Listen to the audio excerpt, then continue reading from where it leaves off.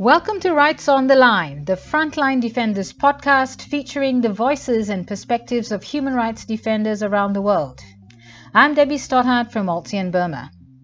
In this special episode, produced by the Coalition for Human Rights in Development ahead of the Finance in Common Summit, we speak with defenders in Kenya, Guatemala, and India about the human rights impact of projects imposed in the name of development. From November 9 to the 12th, all public development banks in the world will be together for the first time ever. Over 450 finance institutions and heads of government will meet to discuss their response to global challenges such as climate change and the COVID-19 pandemic. Under the flag of sustainable development, these banks often present themselves as the world's saviors, but their investments come at a high price. Activities they finance have been linked to thousands of human rights violations. Human rights defenders who oppose harmful projects are labeled anti-development, and they are being threatened, attacked, and killed. Indigenous peoples are seeing their territories being pillaged. Rural communities are being forcibly evicted. Despite growing evidence of these abuses, human rights are not even mentioned in the Finance in Common Summit agenda and are glossed over in the proposed joint declaration that all banks will sign at the end of the event. Once again, the voices of human rights defenders and local communities are being completely ignored.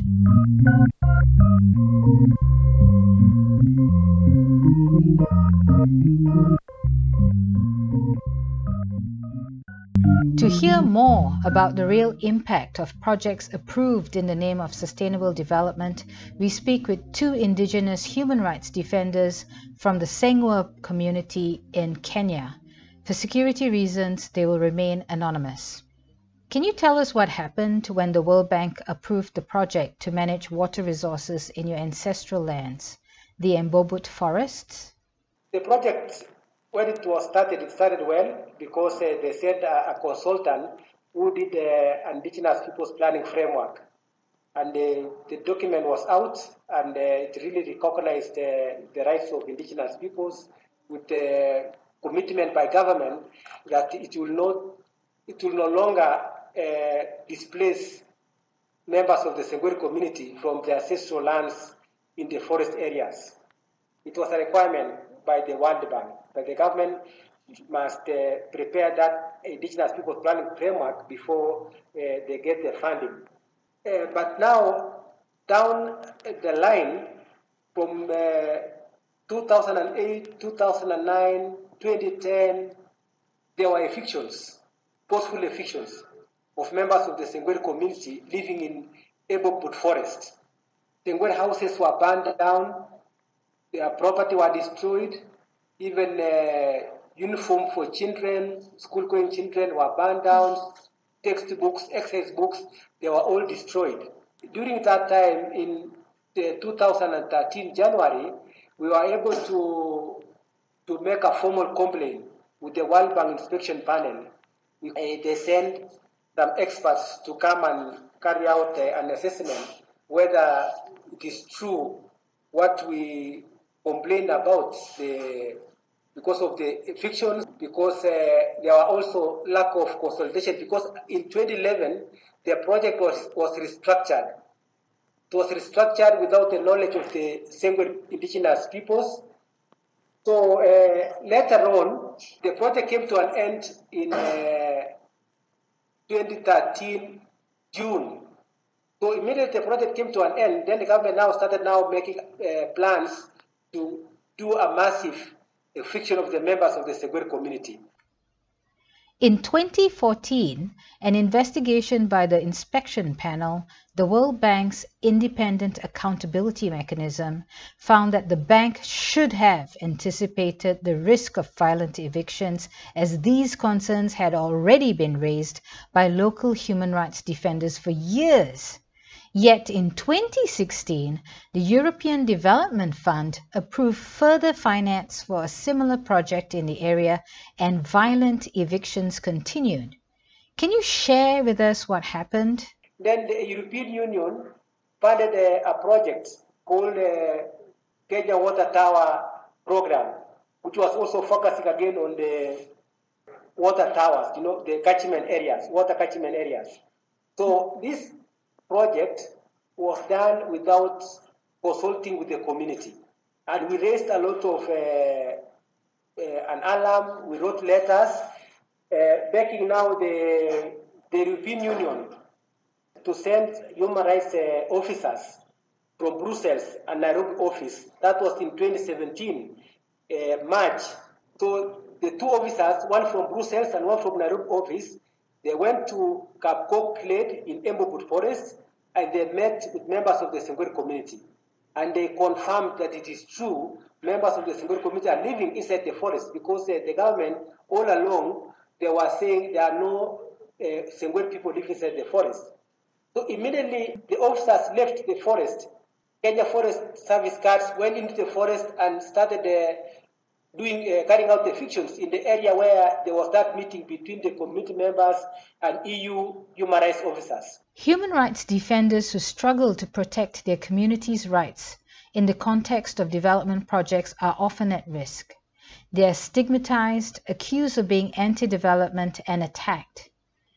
Can you share with us what type of attacks are you facing? They carried out the evictions, and my colleague Elias was attacked on 2nd of April 2017 by Kenya Forest Service guards. He was attacked. He had his hand, elbow broken. The kneecap was also broken. He was hit by the butt of a gun by the forest guard officer. So, and since that time, even as we speak now, Elias is still undergoing constructive surgery in one of the hospitals here in Eldoret in Kenya.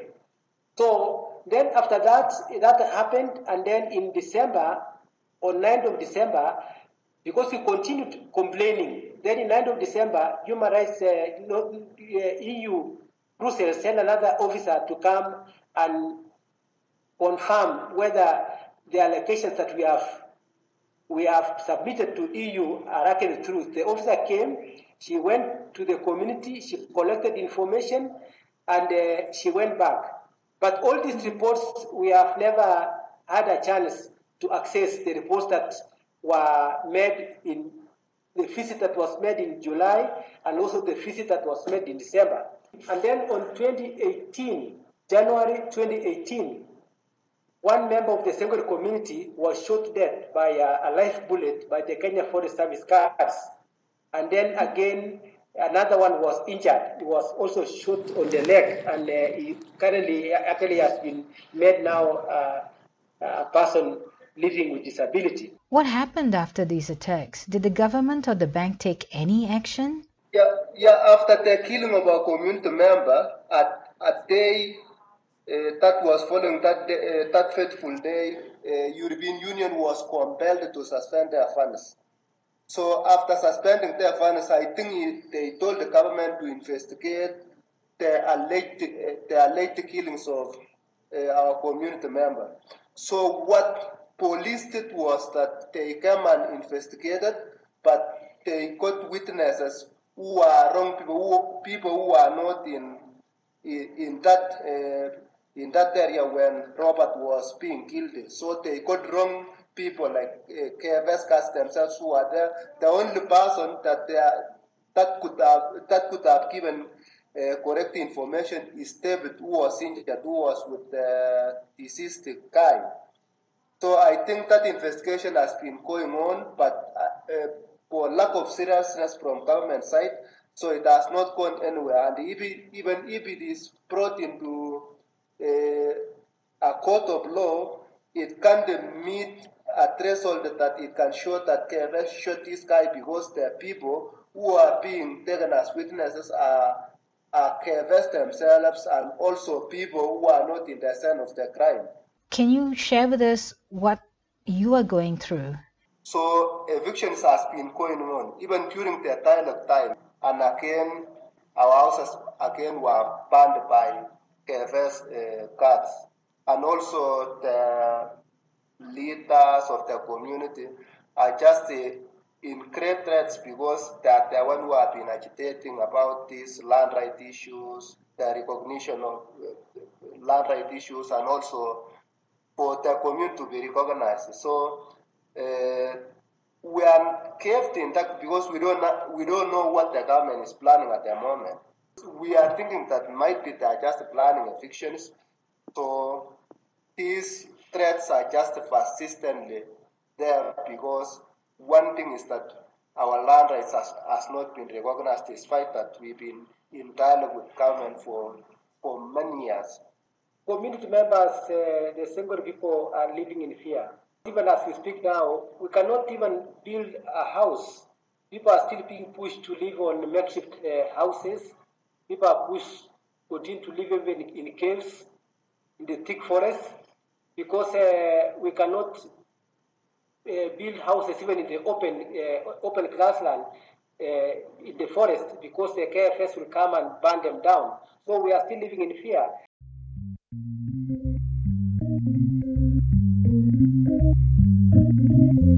In the Huehuetenango department of Guatemala, the peaceful resistance of the microregion of Esquisses is struggling against 3 large-scale hydroelectric projects that threaten the very survival of local indigenous communities.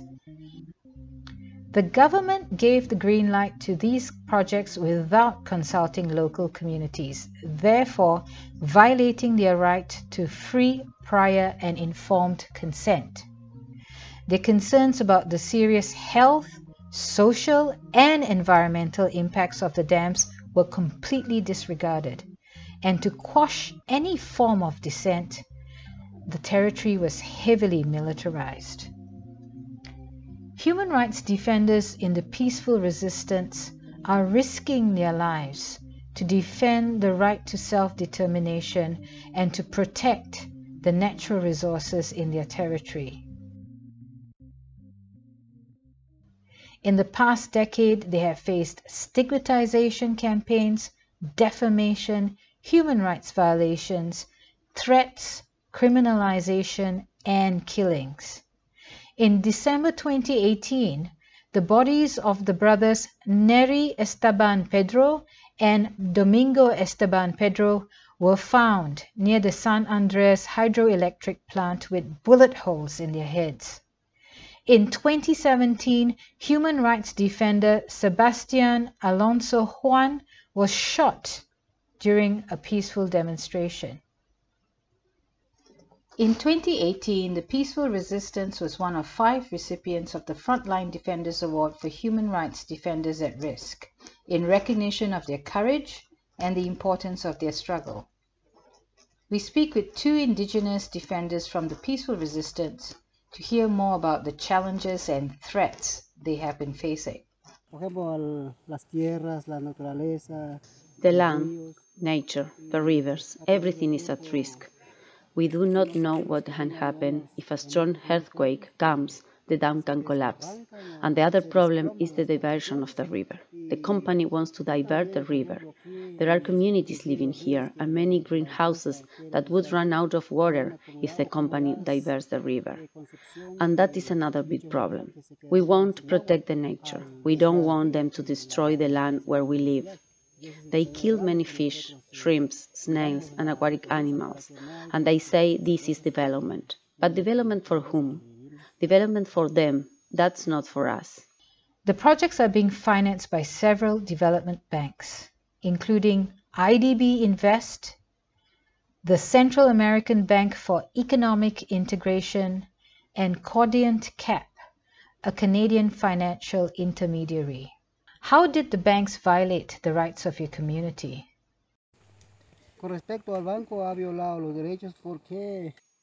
With regards to the bank, it has violated our rights because it did not investigate first to whom it was going to lend money.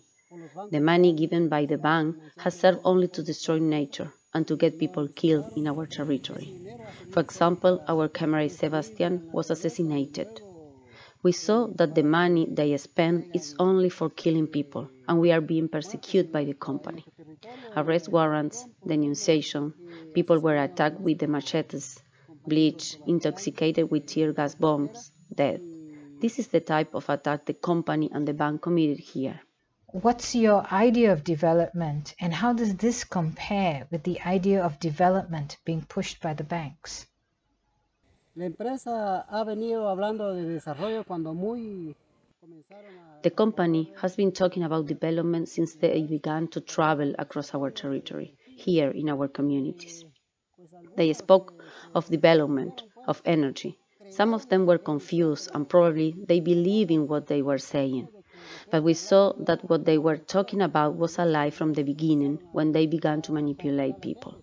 They speak of development, but what development do they leave behind? desarrollo dejaron ya porque ya están destruidas las tierras, nuestros They destroy the land, our forests, and now we see that development that has been left behind is only destruction, and that we will never return to our nature. volver verde nuestra naturaleza porque yo ya tengo mis años I've been living here all my life. I grew up here.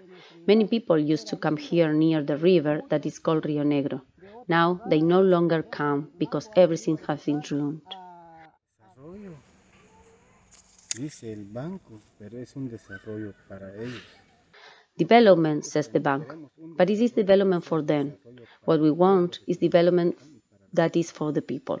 We wanted a turbine managed by the community, that is managed by the people. That is not transnational, as they say. The hydroelectric power will be installed here, and they will install a large cable, and if God wants, within 10 years they will be able to complete the project. But we do not agree. We want development for the peasant, not for the big rich ones here in Guatemala. Queremos un desarrollo para los campesinos, no para los grandes ricos que hay aquí en Guatemala. Public development banks are one of the most powerful actors in the global economy, with over $11 trillion of assets in total. The amount they invest annually is equivalent to the combined economies of 110 countries. Their choices on which projects to fund and which standards to apply or which standards to disregard affect the lives of millions of people.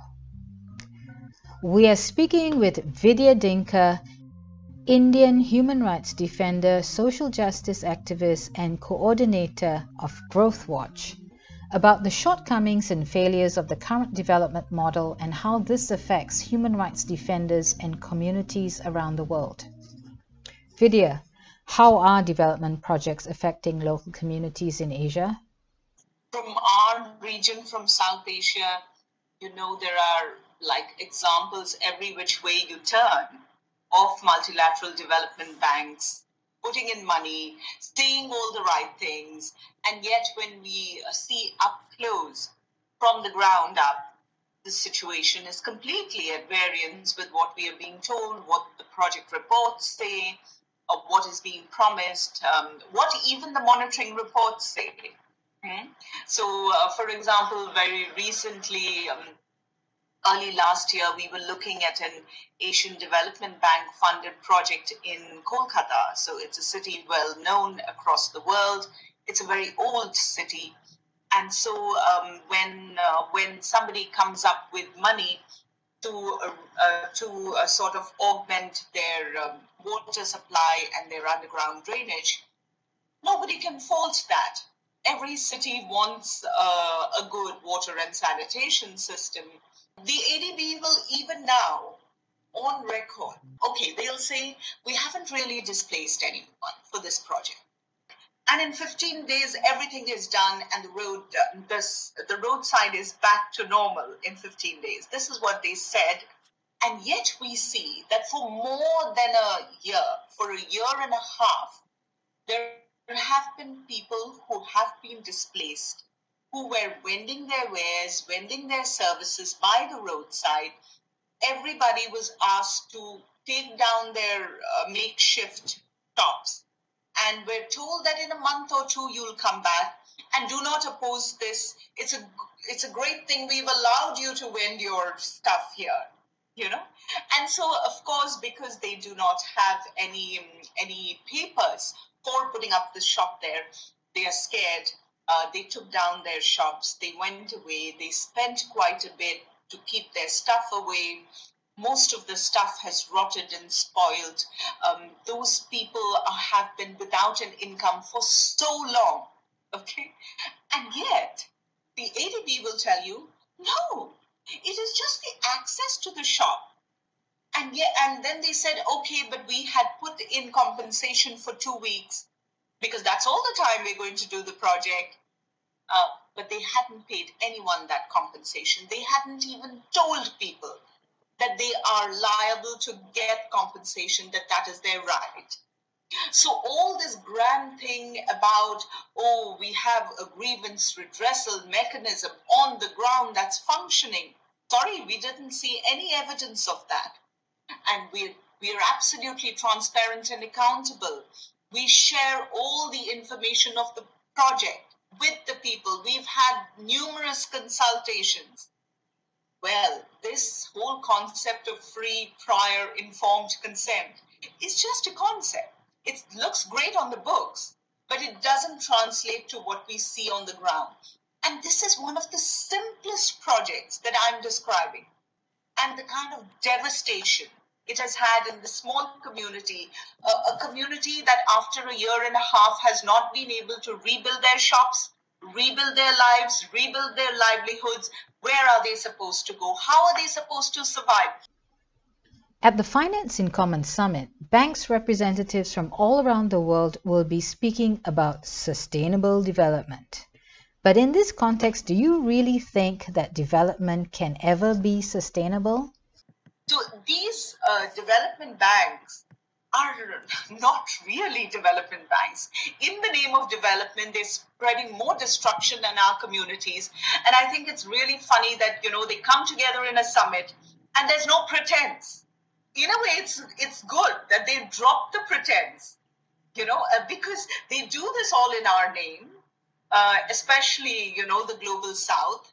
And it isn't that we are important to them. Pushing out their loans and their own loan recovery. So I'm wondering whether, the whole COVID-19 and the post-COVID recovery, dialogue for them is more about their own recovery and not the recovery of communities and people on the ground. So I don't think we should be very surprised that these kinds of matters that are important to us, the environmental, the social, the human rights aspects, these matters are important to us. I wonder how important they are to the bank. And therefore, I think the signal is loud and clear. It's their big summit, 450 of them, all the big Bs coming together. And well, we don't need to kid ourselves anymore. They don't care. They don't need to have us there. They don't need to discuss issues that are important to us. It's only issues that are important to them. They will continue their ways of spreading inequality and debt across the world. That's the reality that we need to grapple with. We need to get real. Looking at the whole scenario, what I think is sustainable and what I think is development hardly even matters, because the powers that be are hugely influenced by these big multilateral development banks who think they're in a way the repositories of knowledge that they want to share with everyone. And our governments, their clients, are unfortunately lapping up that so-called knowledge and understanding of what is sustainable development and thrusting it down our throats. So really what communities and people on the ground know and experience as sustainable development is being just shoved aside, is being steamrolled, and, like a juggernaut of so-called development is being, rolled over our communities. And so there's nothing that is in the pipeline in terms of projects or policies or even a kind of worldview which is truly sustainable. And so our understanding of development itself is now so stunted because of what they're doing. So to even articulate a kind of new form, and it could be age old, or it could be new ways of looking at development itself, is so challenging right now that even our own people do not understand us anymore. Because development is about being big and bold, and these big ticket projects with a lot of money and big infrastructure projects is the understanding of development. And the things that matter hardly get any space even within the minds of people. So how are we going to have these conversations again? What changes has COVID-19 brought to the development sector, and where do you see some spaces for hope? When COVID-19 came, a lot of our brethren thought this is a great opportunity. This is when we can think anew, we can build anew, and all that talk. But unfortunately, these people with all the money bags are not thinking afresh.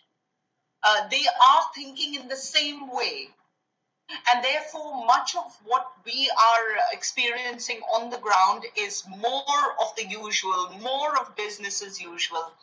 And there needs to be a breaking down to build up again afresh, which I don't see happening. So any talk of sustainability, and what I think of sustainability, is just wishful, fanciful thinking.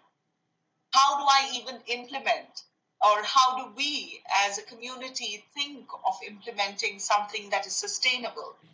It's only if we step firmly away from these bodies that are interfering in our daily lives, and if we sort of clear up that space completely.